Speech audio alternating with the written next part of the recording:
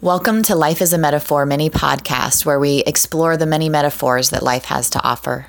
All right, so this one's about balance, and I've done metaphors about it before because it's so easy. I mean, we talk about the word balance and it means so many things, but like if we just talk about like what it would take to physically balance your body, and so it's always easy to just refer to it like that, where it's like, okay, when you're balancing across a tightrope or something, or standing on one foot, you have energy pulling you to the right, energy pulling you to the left, energy pulling you forward, back, and you're pulling in between them. You have like you can do both. You like unify them. You take the energy that's pulling you to the right and the energy that's pulling you to the left, and you kind of like pull them in center. Anyway, that's not exactly the point. That's just kind of the review so that we can like kick off where this goes now, because there was a new book that I was reading that had to do with emotional maturity.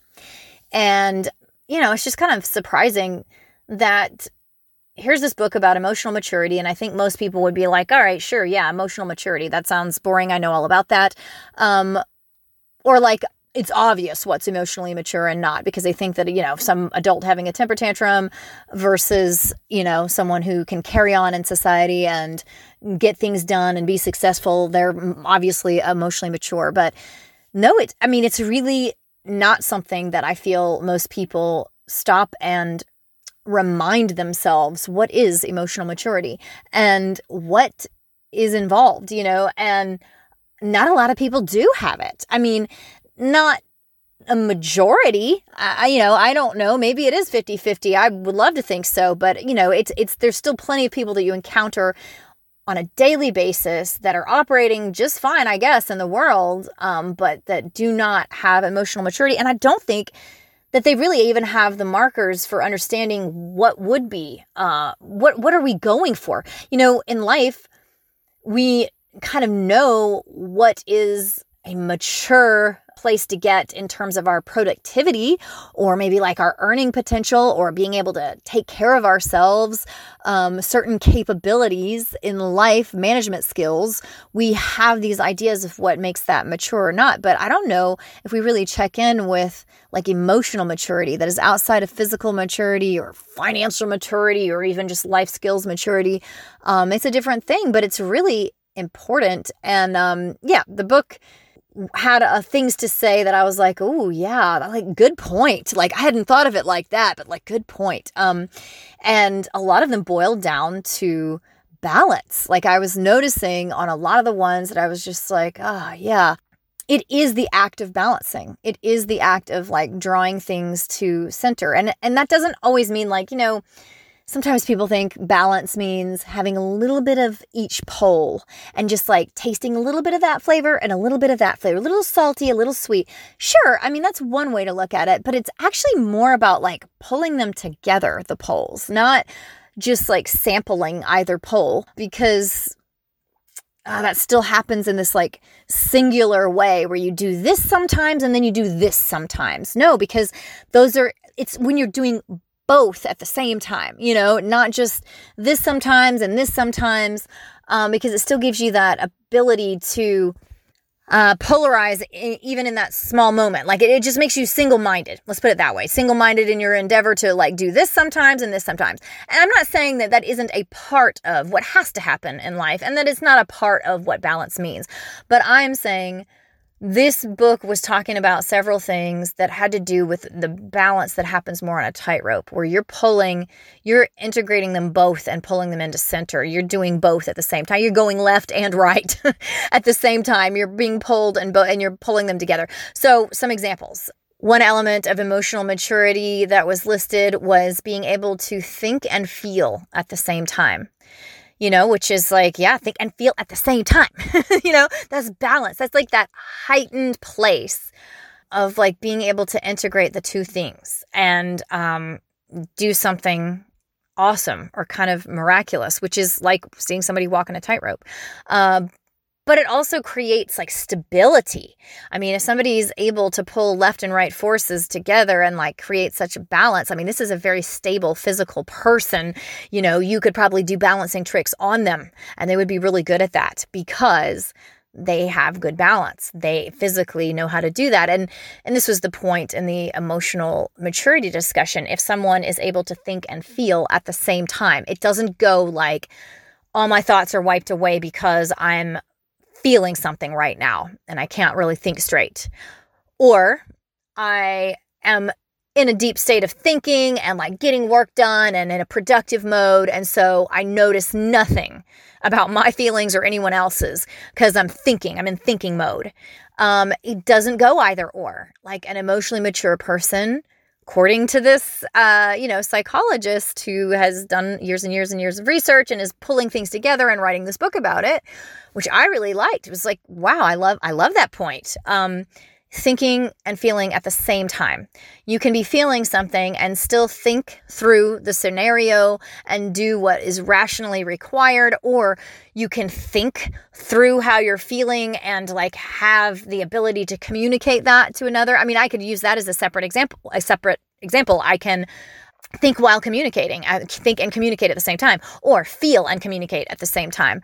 Communication is kind of that third point, but I think, thinking and feeling at the same time kind of says enough, because you need to be able to do both at the same time, to be emotionally mature, to be solid and capable and secure kind of being that, somebody could really trust and find like a solid and anchoring presence in that felt mature, So that was one. Another one was being able to have genuine curiosity about another person and at the same time be interested in expressing or sharing yourself. And again, I think at the same time matters, because, and I understand that you can't sit and talk on top of each other. So there does have to be some turn taking.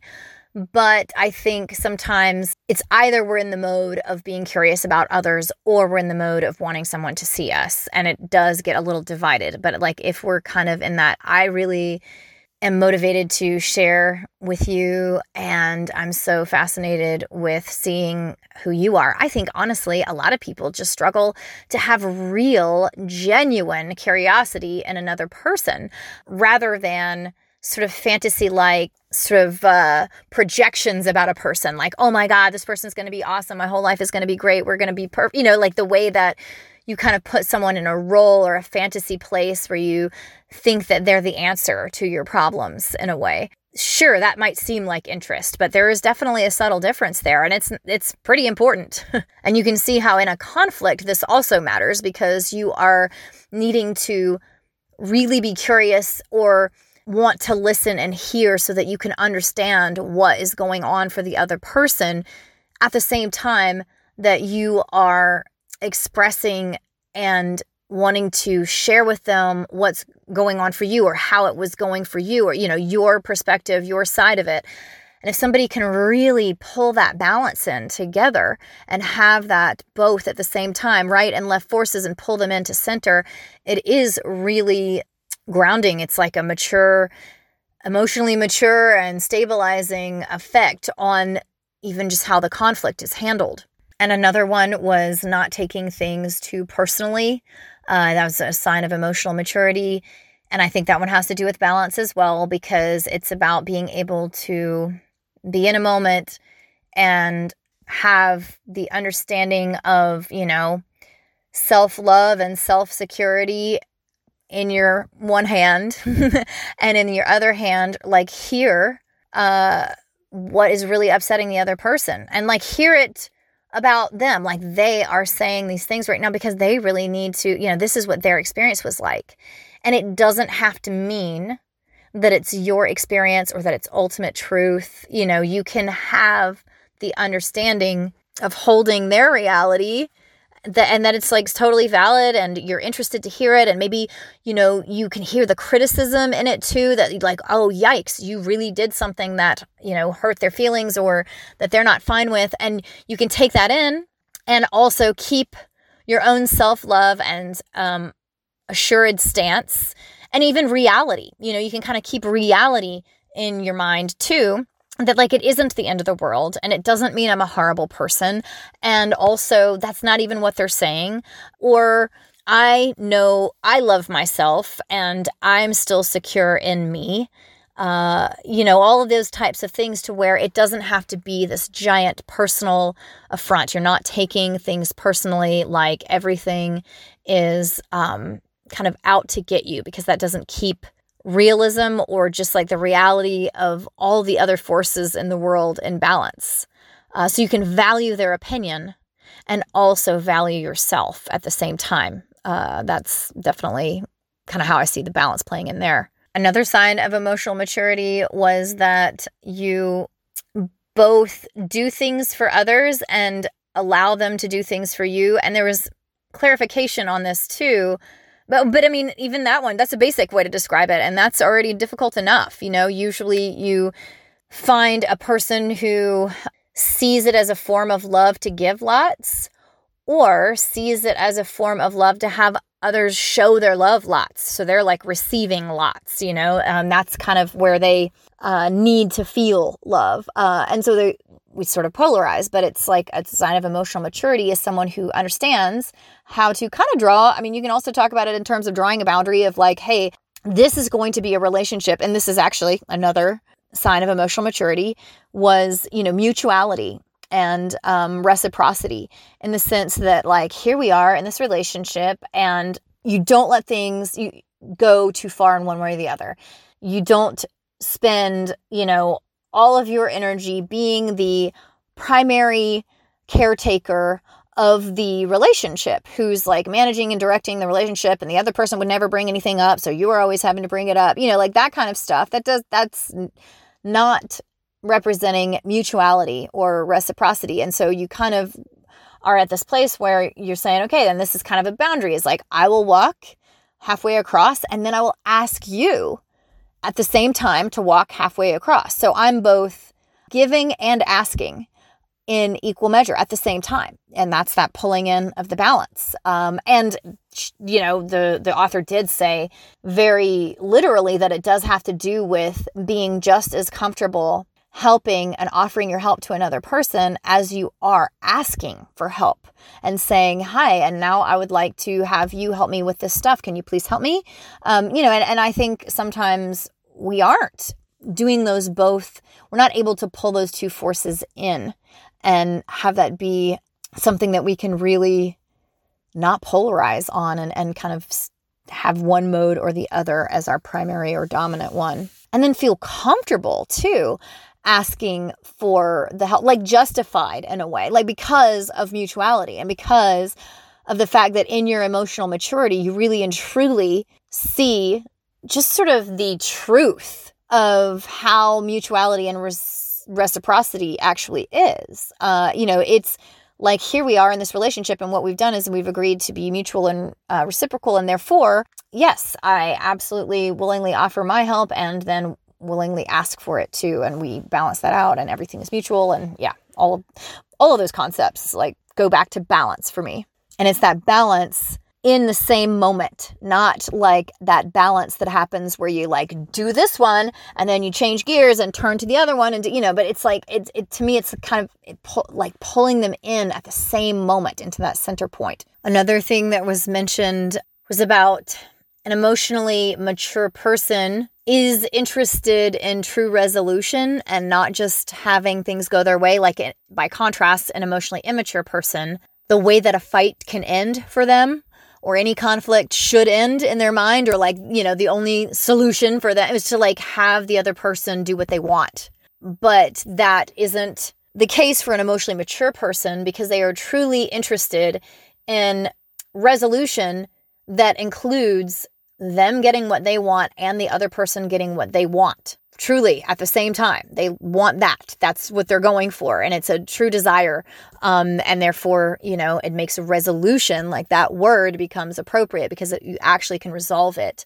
And the author spent some time talking about how people's opinion of compromise, or like what they define compromise as, can tell you a lot about this, because a lot of people, and she has seen clients for years, and And she said, she can always tell when someone comes in and they have been dealing with maybe an emotionally immature partner, or they are emotionally immature, because they tend to say things about like, compromise means that nobody actually gets what they really want, or nobody actually gets just what they want. And they kind of see it that way in the negative. Whereas someone who's emotionally mature thinks that compromise, you do get what you want. And compromise, you get even more of what you want, because what you truly want is to be able to express the things that you would prefer and have those things if possible, but have them in such a way that the other person gets what they want from it too. Like that's what you ultimately want. So you don't think of compromise as this thing where you don't exactly get what you want, but you just have to do it because it's compromise. You don't ever get what you want, instead it's like, no, compromise is the thing where you do get what you want. It's not a forfeiting of anything or a sacrifice of any kind. Compromise is enjoyable. It's not something that's like, all right, it's not that. It's everybody does truly get what they want in a compromise, because that person, any given person in the compromise that is emotionally mature, wants the other person to have it too. There is joy in the other person getting what they want and you getting what you want. And it's nothing. It's absolutely nothing to rearrange how that looks for you, because you're going to work it out and talk it through to make sure, like together, mutually, in this mutuality, so that like you do get the main thing that you want, even if you have to adjust what it looks like, and the other person gets what they wanted too, and you guys are going to like adjust what it looks like until both of those things are possible. And then you come away truly being able to say that you got what you wanted, and you did. And it didn't feel like some sort of sacrifice, or sort of, giving up of anything in particular at all. So yeah, no forfeit or anything. And that looks like balance to me too, because it's that thing of, in the same moment, wanting your thing and wanting the other person to have their thing too, in equal measure. You want them both equally in the same moment, and therefore it gives a whole new definition to compromise, and it does make it possible for real resolution to happen. And these things, just as a disclaimer, like these things are not, just about some romantic relationships. These are about anything: business, relationship with your parents, friends, like just anything. And they were really interesting to me. And they did all point back to balance in this way that I thought, you know what? I see that tightrope walking thing here in everything that she has said. And I really feel like some great points were raised that I don't know if people even notice the nuances, the little differences between, marriage always includes a compromise, and sometimes you don't get what you want, and that's just how it has to be, because and that's a different thing than I compromise all the time in my life or in my, and I always get what I want. And so does the other person, because what I want is for us to both get what we want. And like, it looks different than how I first presented it, but I don't care. That's nothing. No sweat off my back at all. I totally got what I wanted.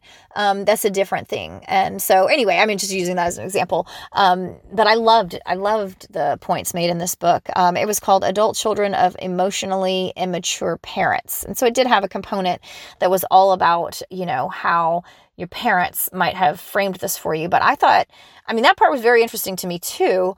But I thought that there was a lot of value for any person, whether or not their parents were emotionally immature or not, just to kind of review what is an emotionally mature person. I feel like everybody could use a review. Anyway, and then it like really kind of reverberated this like balance over and over. And I love that topic. I have talked about it many times. So I just kind of brought this particular thread and wanted to weave it back into the little balance tapestry that we've all been, or that I have on these podcasts, and you, I guess, listening have been a part of, weaving. Thank you so much for listening. I've always loved playing with ideas and deepening in any way that I can. I find it brings connection back. It enlivens you, especially if you're using real play and games to do it. So come and check out all the games and stuff that we've got going on at bringconnectionback.com.